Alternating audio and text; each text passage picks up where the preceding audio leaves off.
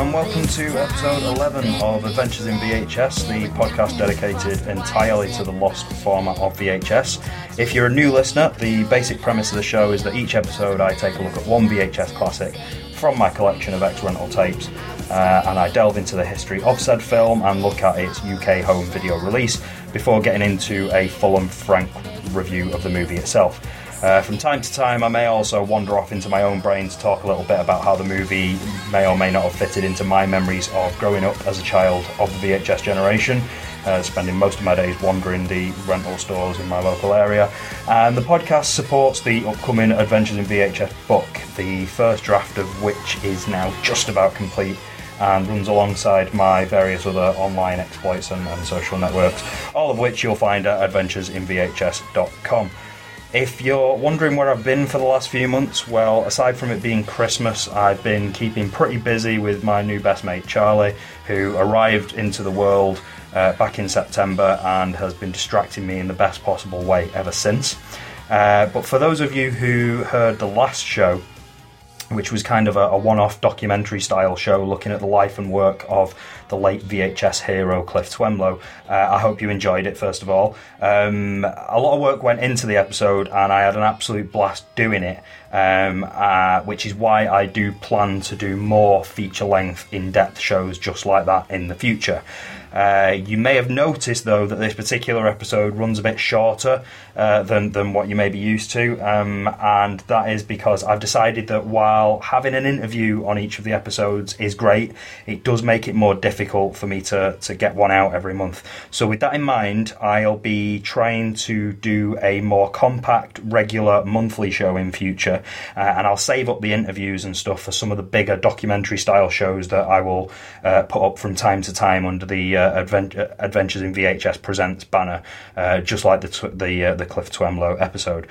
But for now, the first of these new streamlined shows will take a long, hard look at a film that set my world on fire when it finally arrived on home video back in the day, and that's the Stuart Gordon-directed sci-fi mini-epic Robot Jox, which attempted to bring blockbuster robo-battle action to the big screen back when the likes of Michael Bay and Guillermo del Toro were still in shorts, or at least making shorts.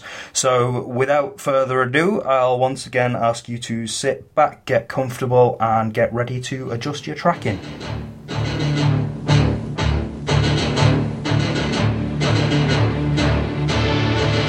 It's a new age of combat.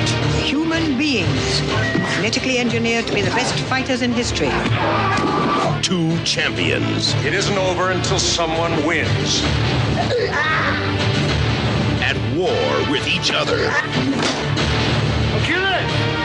I have already killed you. Two invincible men. Let's finish it, Alexander, here now. The ultimate killing machines. I'm gonna get in this thing, and I'm gonna kick your...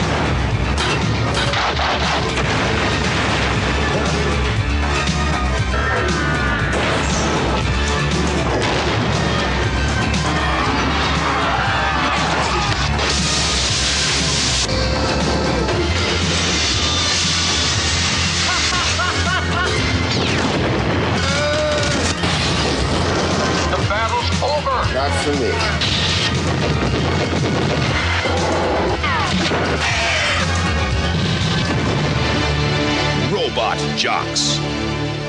Based on an original idea by Stuart Gordon, who admits it was inspired by the incredibly popular Transformers animated series of the day, Robot Jox was given the green light by Empire Pictures' Charles Band when Gordon and special effects artist David W. Allen came up with a demo reel of stop-motion test footage for the giant robots of the film. It would, however, be the most expensive movie ever produced by Empire Pictures and was given an estimated budget of $7 million, which was pretty ambitious for a company whose other projects included stuff like Valet Girl and Assault of the Killer Bimbos. But it was perhaps a bit too big of an ambition, as the company ended up going bankrupt in 1987 during filming. As an interesting side note, Robot Jox wasn't the only film that went down with the Empire ship. Band was also in the middle of an anthology film named Pulse Pounders, which brought the Reanimator trio of Jeffrey Combs, Barbara Crampton and David Gale back together in a short called The Evil Clergyman, and it also featured sequels for the fantastic Trancers, not the related Trancers 2 that would come out a few years later, and other Empire favourite Dungeon Master, which is also known as Rage War. In 2012, the negatives for these shorts were recovered from the foreign investors who seized them when Empire went under, and since then 2 of the 3 have been released through Charles Band's Full Moon Pictures. Robot Jox, on the other hand, was picked up in 1987 by Epic Productions, who managed to put it out a few years later in 1990. The same year it was releasing films like The Ambulance, Dark Angel and Men at Work, all through the Entertainment in Video label. So, nearly 3 years after principal photography had started, Stuart Gordon's vision of bringing huge battling robots to the screen was realised at a cost of just $6 million. Of course, that was still pretty expensive, but at $1 million less than the original planned budget, you could argue it was a bargain. Unfortunately, though, the film made less than $1.3 million on its limited theatrical run, which Gordon and co-writer Joe Haldeman have said wasn't helped by the rather painful process of putting the screenplay together. It seems that while Gordon was keen to make sure the Saturday morning cartoon aesthetic of the film was kept intact, Haldeman was, in his own words, looking for believable, reasonable characters, stuff that reflected his experiences as a soldier who fought in the Vietnam War. The thing is, as a 13-year-old kid, my interest in Robot Jox wasn't that it would offer me a realistic depiction of life on the front line of a post-apocalyptic war. It was very definitely in the notion of giant human-powered Transformer-style robots battling it out in a fight to the death. And while my attention by this point was moving more towards more important things like heavy metal and tits, in the years prior I had been a huge Transformers kid and was absolutely buried in its expanded universe, most notably the genuinely fantastic UK weekly comic. Well, back in September of 1987, as part of the Simon Furman scripted Worlds Apart story, that comic had introduced the idea of a race of Transformers which, for the first time, were controlled by a humanoid being. The Headmasters, as they were known, ended up becoming quite a big part of that comic, along with similar bots named Power Masters and Target Masters. So seeing something similar in a movie was a thrilling prospect for me, long before, Michael Bay would come and ruin the whole Transformers party. At this point, it is also important to reiterate once again that the late 80s were a very different place to our modern internet age. So just to put it into context, the upcoming Transformers movie, Age of Extinction, was announced in February 2012, 2.5 years before it will actually arrive in cinemas. The trailer, which just dropped this February, is 6 months ahead of its summer release date, and let's not even get into the daily blogger speculation and photographs of cars dressed up as news items about potential characters. My point is, this was an age where a trailer could come out of nowhere and completely blindside you, and it would usually be for a film that you could rent pretty much immediately, provided it didn't have the dreaded on loan insert tucked into the sleeve when you got to the store. And that's exactly what Robot Jox did. One evening we were sitting down to watch some other Entertainment in Video release, and a trailer popped up that revealed these giant mechanical robots fighting each other. And I lost my mind. I just had to see this film. And the next few times we went into the rental store, I asked about Robot Jox, and eventually it turned up. Not only that, but John, who ran my local VHS Mecca Video World, had saved me a copy of the incredible A1 poster, Double Win. So in short, Robot Jox was a hit with me, mainly because it was as close to a Transformers live-action movie as I was ever likely to get. I don't doubt for a second that the effects will have aged terribly, but having completely forgotten the entire movie, what will my experience be of it this time? There is a place where rapping leprechauns rub shoulders with wrestling women and mad doctors. There is a place where domestic dwellings are terrorised by killer beds and satanically possessed appliances. There is a place where nations battle for survival whilst tasty geezers with shooters and football hooligans run riot upon the streets. There is a place where the underdog strives for sporting glory, whilst hitmen and vampire motorcycles go on curses of bloody revenge. There is a place where Nicolas Cage punches a bear in the face. The name of the place? The Crash and Burn Movie Podcast, of course. www.crashandburnmoviepodcast.co.uk. Be there and listen to us waffle on. You may be entertained.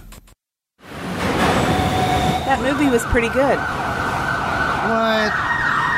That movie gets an MG straight up MG material. Honey, is that Robert De Niro across the street? Hey, yo! Sure looks like him. Can't be, though. Yeah, you! He's calling to us. Let's just go. But it's Bobby fucking D, honey. Hey, yo. That's right. It's Bobby fucking De Niro over here. Hey, a lot of people don't know this about me. Yeah, I'm mingling down here with the drug dealers, the pimps, the pushers, the low-level gangsters, you know. Honestly, I'm slinging some shit myself. You may not know this about me, but I'm a fan of podcasts. Yeah, I've been listening to these guys, Bloodbaths and Boomsticks. A couple of knuckleheads from around the way. You got John Smallberries. What a fucking name on this guy. You got Corey G. The guy's fucking half retarded over here. Likes John Woo, for fuck's sake. Then you got Tim Gross. He's got the movie-watching Constitution of a Billy Goat. Hey, find these guys at bloodbathsandboomsticks.blogspot.com. Long fucking name, but just go find it. It's worth it. You knuckleheads got that? Yeah? Bloodbaths and Boomsticks. It's on the house.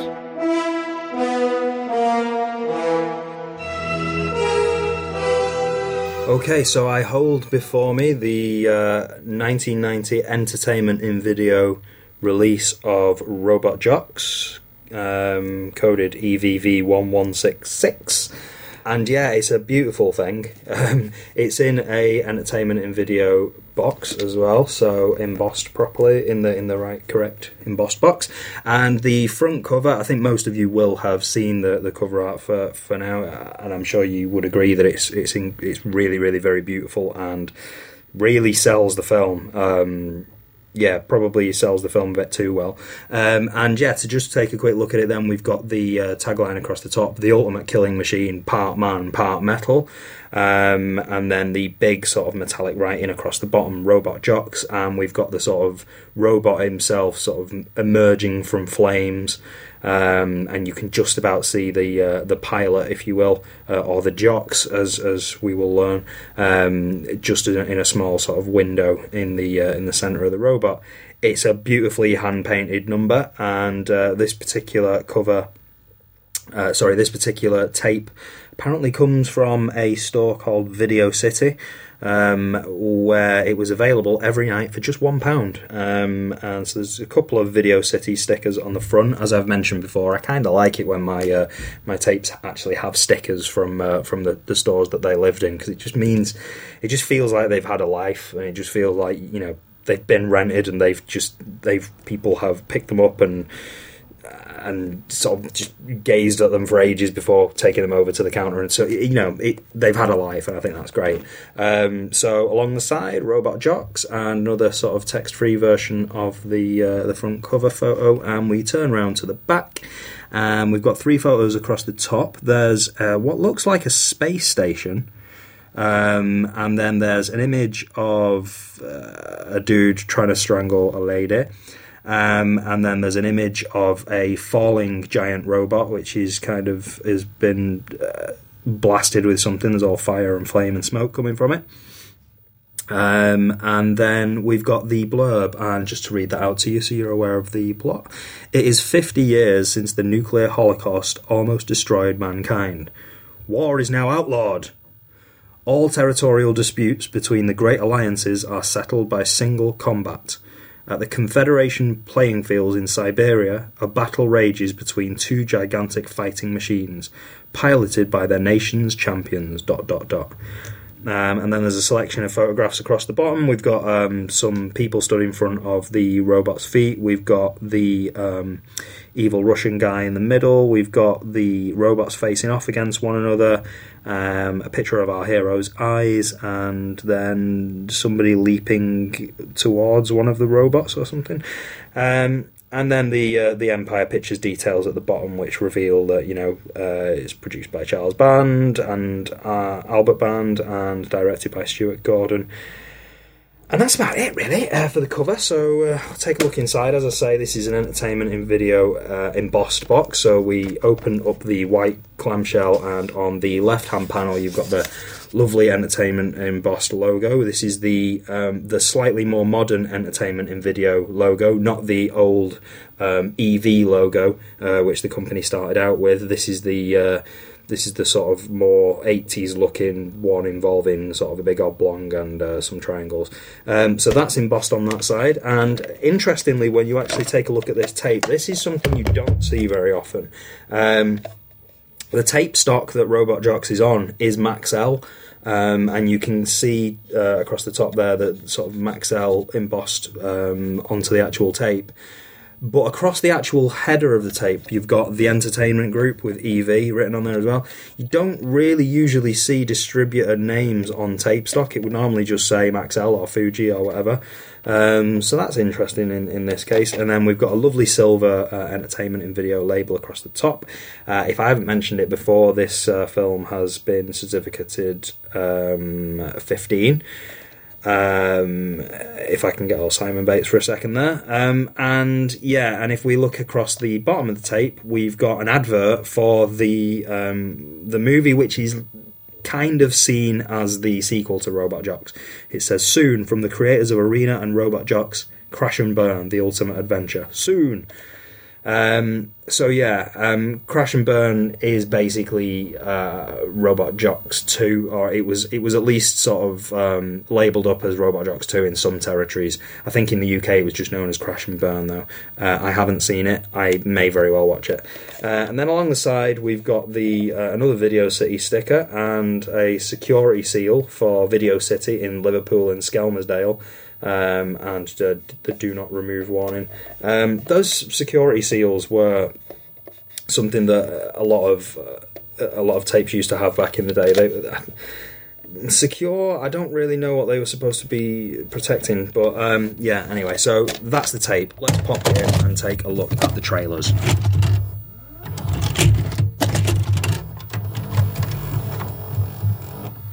Okay, so absolutely no idea what I'm going to come up with here, as the entertainment in video ident pops up there. I've seen a lot of entertainment in video tapes, so I could well have seen most of these films. What is this?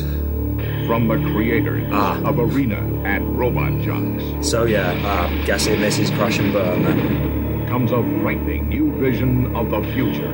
How frightening. That's pretty frightening, yeah, fair enough. Okay, so it looks very... It doesn't quite actually look... It doesn't look as similar to Robot Jox. It's got giant robots in it, but this looks more... This looks less about robot fighting and something much... something very different. Yeah, I'll check that out, definitely. You don't give a damn about... Okay, we're talking about a karate movie here. Is that Chris Penn? That's Chris Penn. Oh, I know what this is. Yeah, this is Best of the Best, featuring Eric Roberts and James Earl Jones, as I'm sure you heard his dulcet tones just there. I can't remember if I've seen Best of the Best, and I think I probably should see it. You need this fight like you. If only because Eric Roberts in 1989 or whenever this was, with his incredibly long hair, Eric Roberts looks in 1989 like Julia Roberts looks now. It's quite bizarre. If you don't believe me, check out the trailer for Best of the Best. You can sweat. You can. You can train. You can. I can. You can dream and never be better than good. But when the right people come together at the right moment, you can be when awesome. They care almost as much about winning as they do about each other, they can become the best of the best. Of the best. Great trailer. Whoever wrote that is a genius.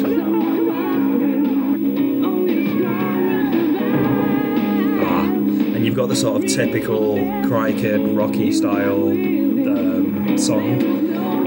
I wonder how many times the word Rocky was used when the writer of this song was being briefed by the movie company. I hope the chorus is Best of the Best. If it is, I might just have to find this music. Best of the Best. Brilliant. Right, I'm getting that.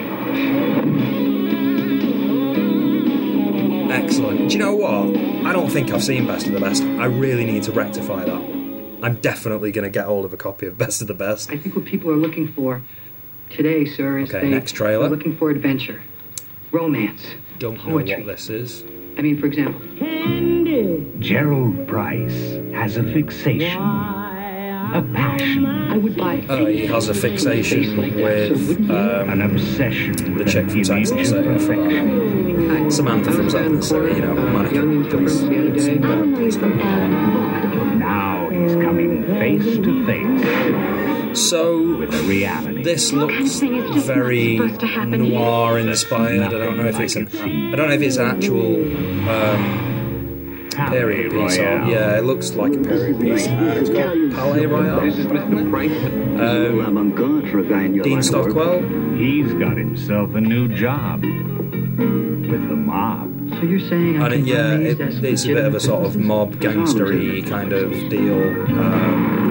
Set in the 1920s or 30s, and it's called Palais Royale. Yeah, and it looks fine. It's got Dean Stockwell. I like Dean Stockwell. Play with it. Yeah, you play with it, but you love the baby, you kiss the baby, you hug the baby, and feed the baby. Here, you take this gun. No! Yeah! Sometimes, of course, you have to smack the baby on the tushy. Okay, so that's parenting advice from Dean Stockwell. Fabulous. What is it with you and that guy? He's a killer. Yeah, you're right. He'll kill you. I mean, it's just... Do you know what? To be fair... No, you're right. No, it's all good. The actress whose name I can't remember from Sex and the City who's in this, she kind of hasn't aged, really. And adventure. She looks pretty much then like she does now. Kim Cattrall, that's it. Dean Stockwell. Yeah, we've established that. Palais Royale. It's not going on my rental list, I'm afraid. Every once in a while, there comes a movie that goes beyond the limits. Lobster Man from Mars. Do you know what? I think I saw this come up recently on a forum thread. This movie. I think it was available for sale. Somebody was selling a VHS copy of it. All for the Lobster Man! Garbage. All for the Lobster Man! Is he wanting to eat? Yeah, I think it's just called Lobster Man. Body convergence. Have you dubbed it in English? And is that Tony Curtis? Do you possibly think that the terrible Tony Curtis in it? Oh, this looks awful. Yeah, it looks awful, but it looks intentionally awful, which doesn't always work for me. It's also stars John Peel from the Avengers, the original 1960s Avengers TV show. Lobster Man from Mars. It looks intentionally B-movie, but not in the best way. So it looks like a spoof of a 1950s sort of sci-fi B-movie type thing, but military brains. Less than 2 hours before I order in my troops. Is this actually the B-52s, or is somebody covering it? Scientific minds. Lobstermen are voracious flesh eaters. You mean? Yes. What an organism. He's not unlike an intelligent vegetable. The sharpest investigative mouse. Putting a tail on you. Maybe a pig snout and floppy ears. Oh, ha, ha, ha. Fucking hell. 3 men, 1 mission to destroy the lobster man from Mars. So I don't know, it's either a movie about a movie or a movie about a movie that comes into the real world. So, you know, Can prepare you stuff we've seen for the before. experience. Action. Which doesn't look very good. The motion picture. It looks like it knows what it is. That's about the best I can say for it. seen in my life. And I have no idea why Tony Curtis is in it.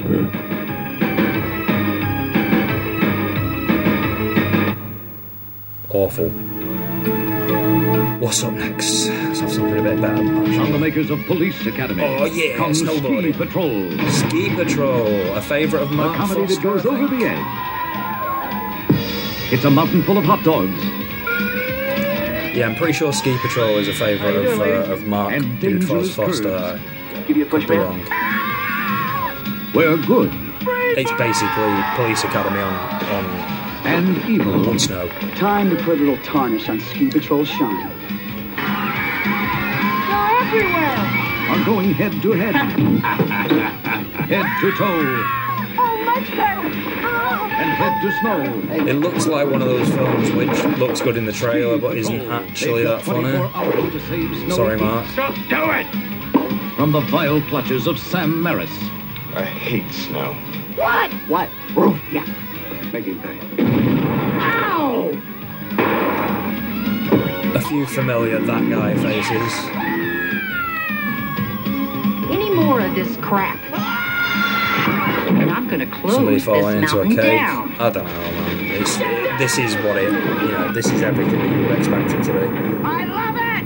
This is better than sex! It's got action. Light 'em up. It's got action.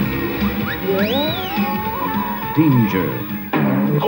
Oh, the classic of somebody skiing over a like you. tree and getting hit in the balls. Never gets old. And animal magnetism. Ski Patrol. Burping dogs. It's this year's comedy that's out of control. I'm a professional. Don't try this at home. Coming soon to a theater near you. I'll probably pass on that, I think. The music was far too wacky. Okay, so that's the entertainment in video logo. So I guess that means that it's time for some robot jocks. So yeah, after this break, I will be offering you my review of Robot Jocks. So yeah, join me in just a minute.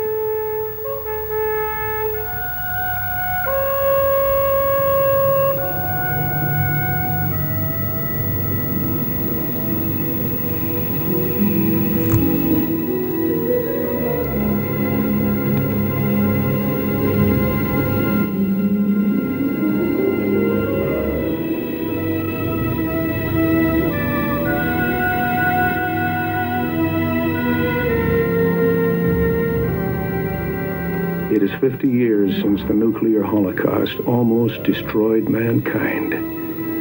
War is now outlawed, and all territorial disputes between the two great alliances are settled by single combat.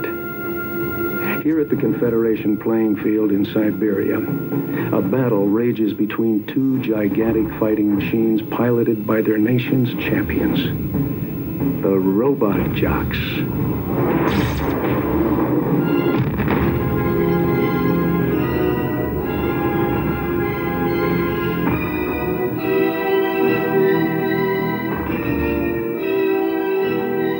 Now, there are a few things about Robot Jocks that need to be pointed out pretty early. The first, as I've mentioned, is that it's a film that was, in many ways, made to capitalise on the popularity of franchises like Transformers and, to a much lesser extent, GoBots. The second is that, unlike many of the other human-piloted super machines of the day, Airwolf, Street Hawk, and even Blue Thunder, this isn't an example of an eponymous title. In fact, the jocks of the title refers instead to the people who operate the giant nameless robots that battle one another in the name of their country. And finally, as a kind of an extension to that point, it's pretty interesting just how the film manages to predate Guillermo del Toro's Pacific Rim in a number of ways. Like the Jaegers of the latter, Robot Jox features giant mechanical monsters that represent specific territories and are wheeled out to do battle with other gargantuan beasts when under threat. In addition to that, though, you've got the idea of these celebrated champions who become one with the robots and must train hard, both mentally and physically, to do their job to the best of their ability.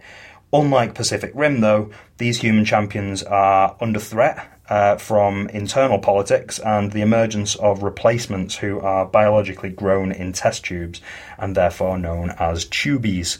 Now, the only thing that seems to differentiate these tubies from humans is their apparent indifference towards the suffering of others.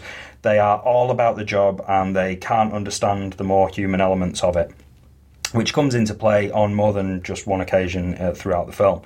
Perhaps more interesting, though, is the kind of racism, not to mention sexism, that these tubies suffer at the hands of the alleged good guys in some of the earliest of scenes.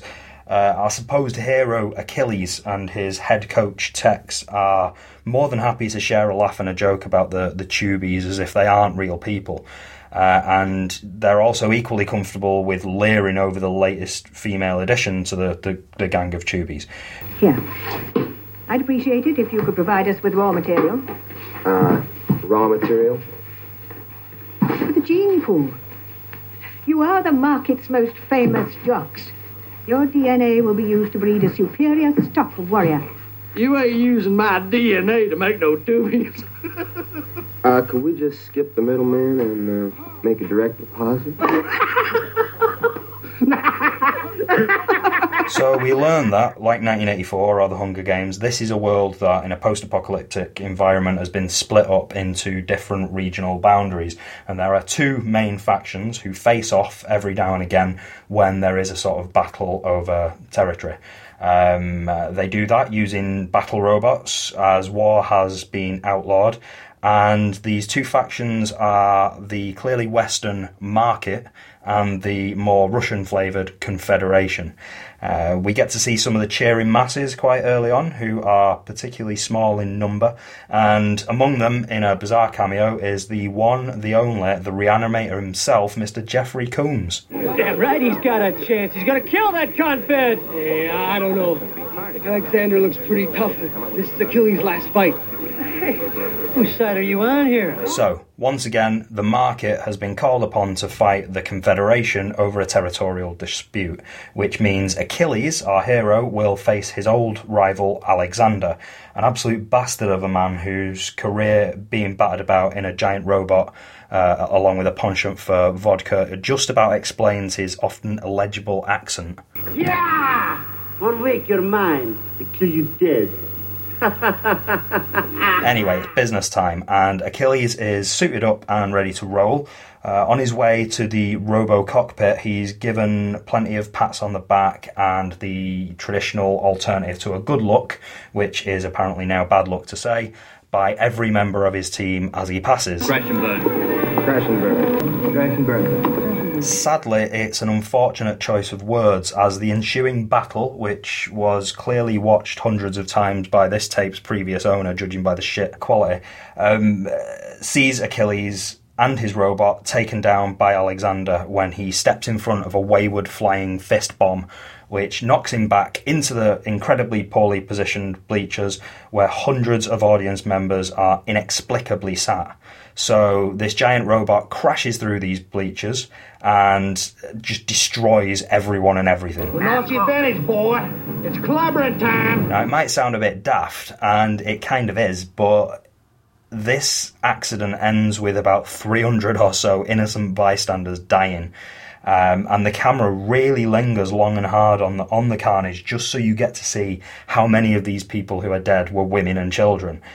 It's a pretty dark setup, and you could argue it's a little bit misplaced in a film like this, but it does give Achilles something to overcome, as following that he reacts by saying that he won't take part in a rematch. He's out of the game, he's fulfilled his contractual obligations, and he will no longer fight for the Market. I can offer you Any reasonable amount. Save it, Commissioner. No, I'm serious. How much do you want? I don't want money. What I want is out. So it's the inconclusive outcome of this particular match which ends with hundreds dead and sets up the middle act struggle of the film, and also kind of establishes a Rocky-style template where you've got an unwanted rematch to decide the fate of, in this case, Alaska, which will be the inevitable conclusion. So we're building up to a big fight again. Inevitably, during this time, you've got some sexual tension creeping in into the story between Achilles and the new female Chubby, Athena.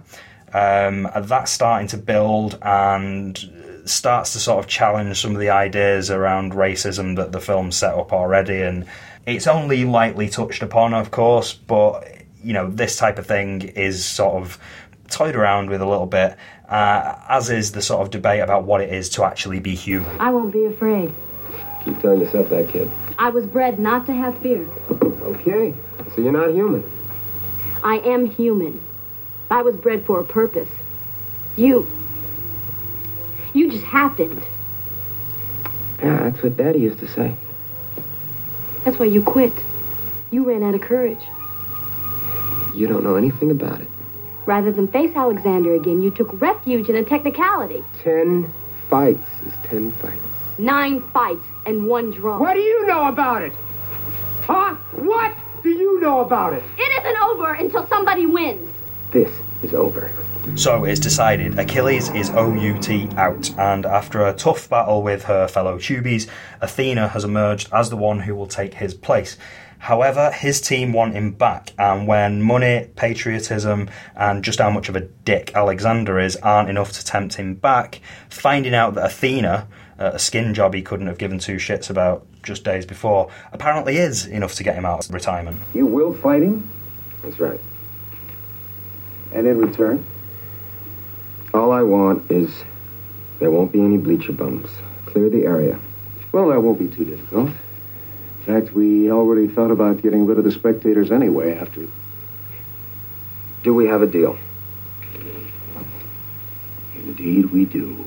Obviously, Athena is not happy about his return, and she lets him know about it. She even goes as far as to slip him a roofie the night before the big fight so she can take his place.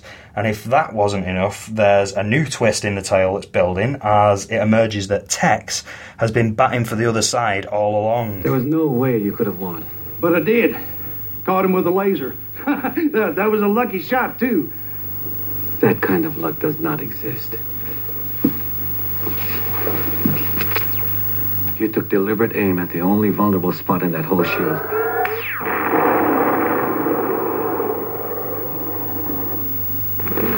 Here, let's look at this a little more closely.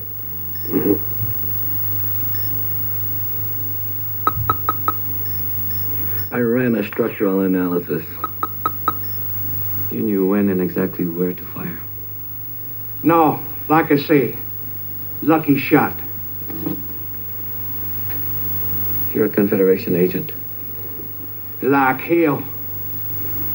I won Kampuchea from him. Small price to pay. What better spy to have in place than a hero? The most honored of your enemy's fighters. Yeah. I'll be damned. You got me.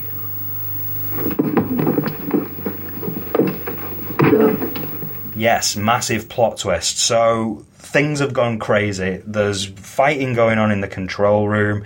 Tex has gone mental and killed another member of the team. He's been outed as a spy in front of Achilles. He, out of shame, or I don't know, out of not wanting to be caught, he runs off and leaps to his own death.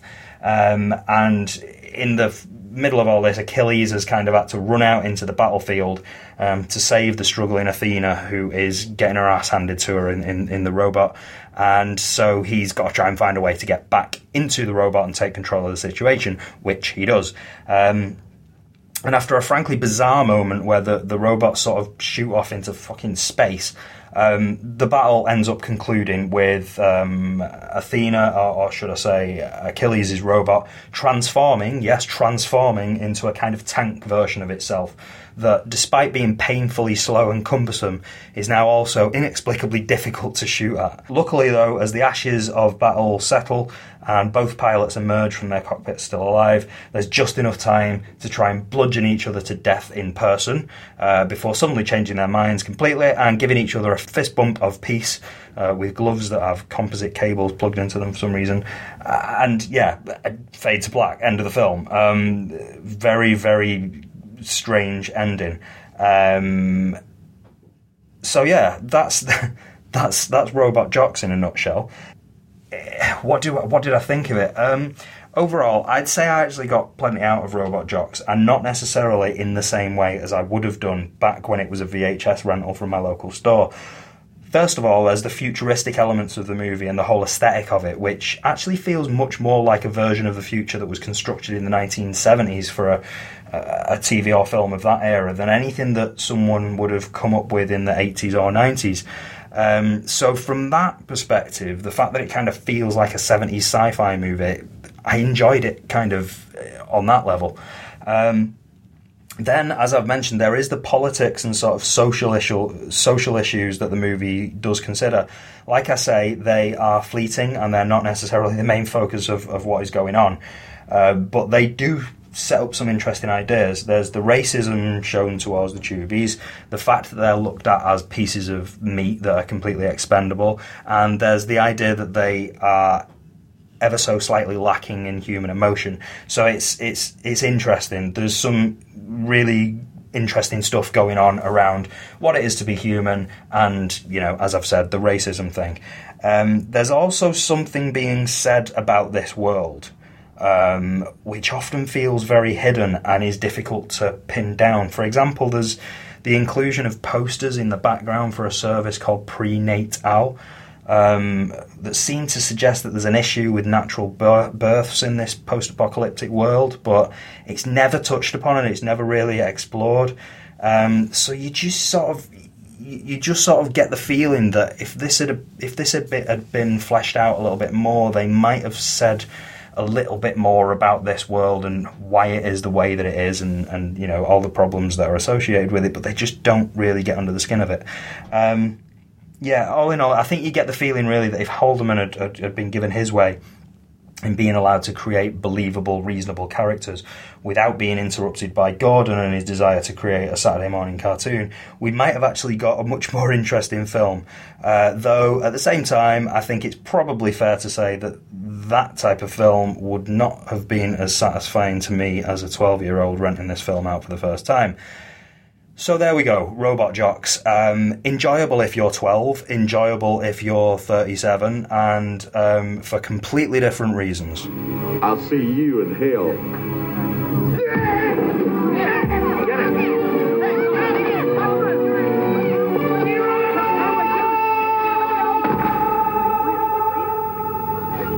Okay, so before I say goodbye on this newly streamlined show, there is just enough time to share a little bit of feedback. Thanks to everyone who's been putting up iTunes reviews and stuff like that. If you please continue to do that, or if any of you haven't done that, that would be really, really useful for me. iTunes reviews do make a huge amount of difference.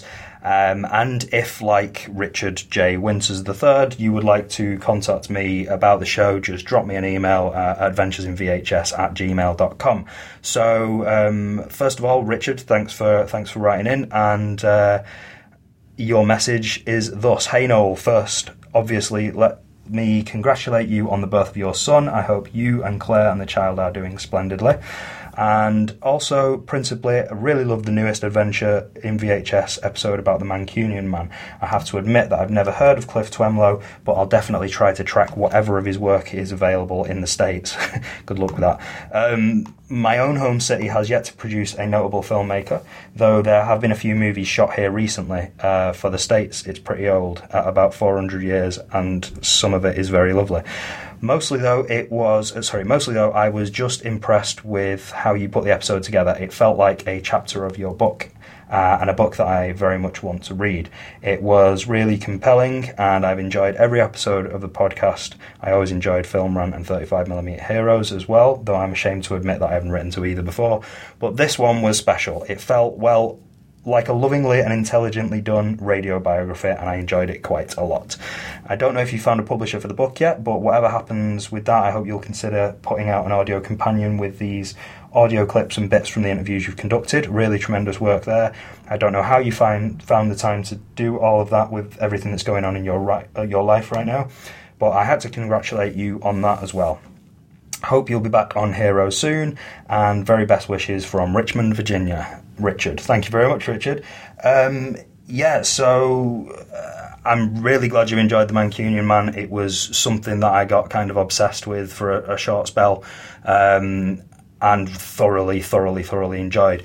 The Mancunian Man was actually supposed to be just one of the chapters of the book.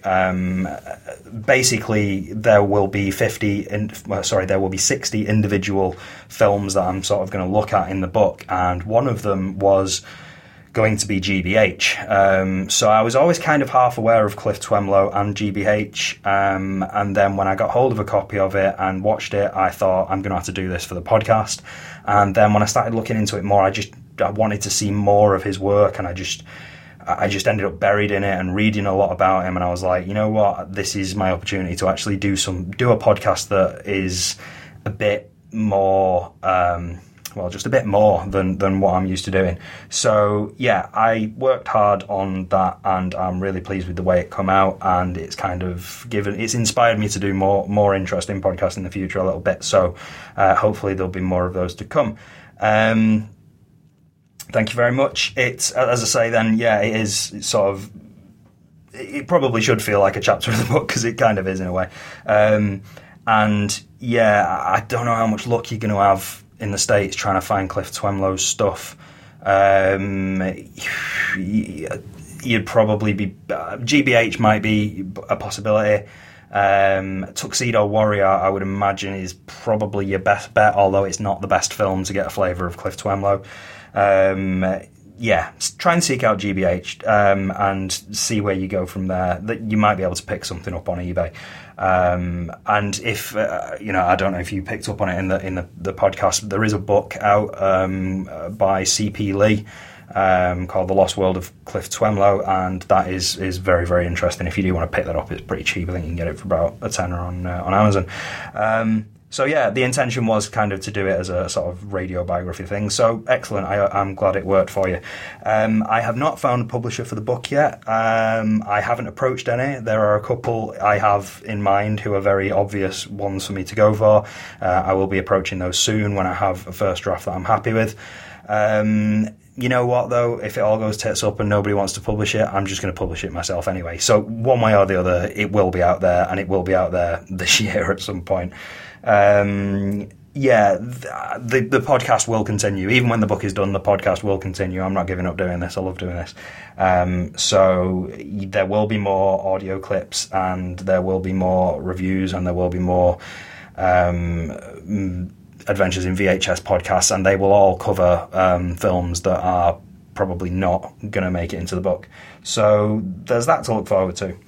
So once again, thanks Richard for writing in, and if anybody else wants to do the same, as I say, adventuresinvhs@gmail.com. And that was Adventures in VHS episode 11, Robot Jox. Apologies that it's shorter than what you may have been used to in the past, but I think doing things this way and just getting one out every month is going to be good. I already have a whole pile of films that I want to talk about, and a whole pile of films that I want to do podcasts on, so hopefully they will come thick and fast. So as always, I hope you enjoyed listening to episode 11 as much as I did making it. The show will be back at the end of March with another one-shot episode, and a longer form Adventures in VHS Presents show might just follow that. I have started working on one, so it's most certainly on the way. Just watch this space. God knows how long it's going to take. It's a big story. That's as much as I'll say on it at the moment. In the meantime, if you please support the show by heading to adventuresinvhs.com, adding a Facebook like, a Twitter share, Google Plus, or all of the above.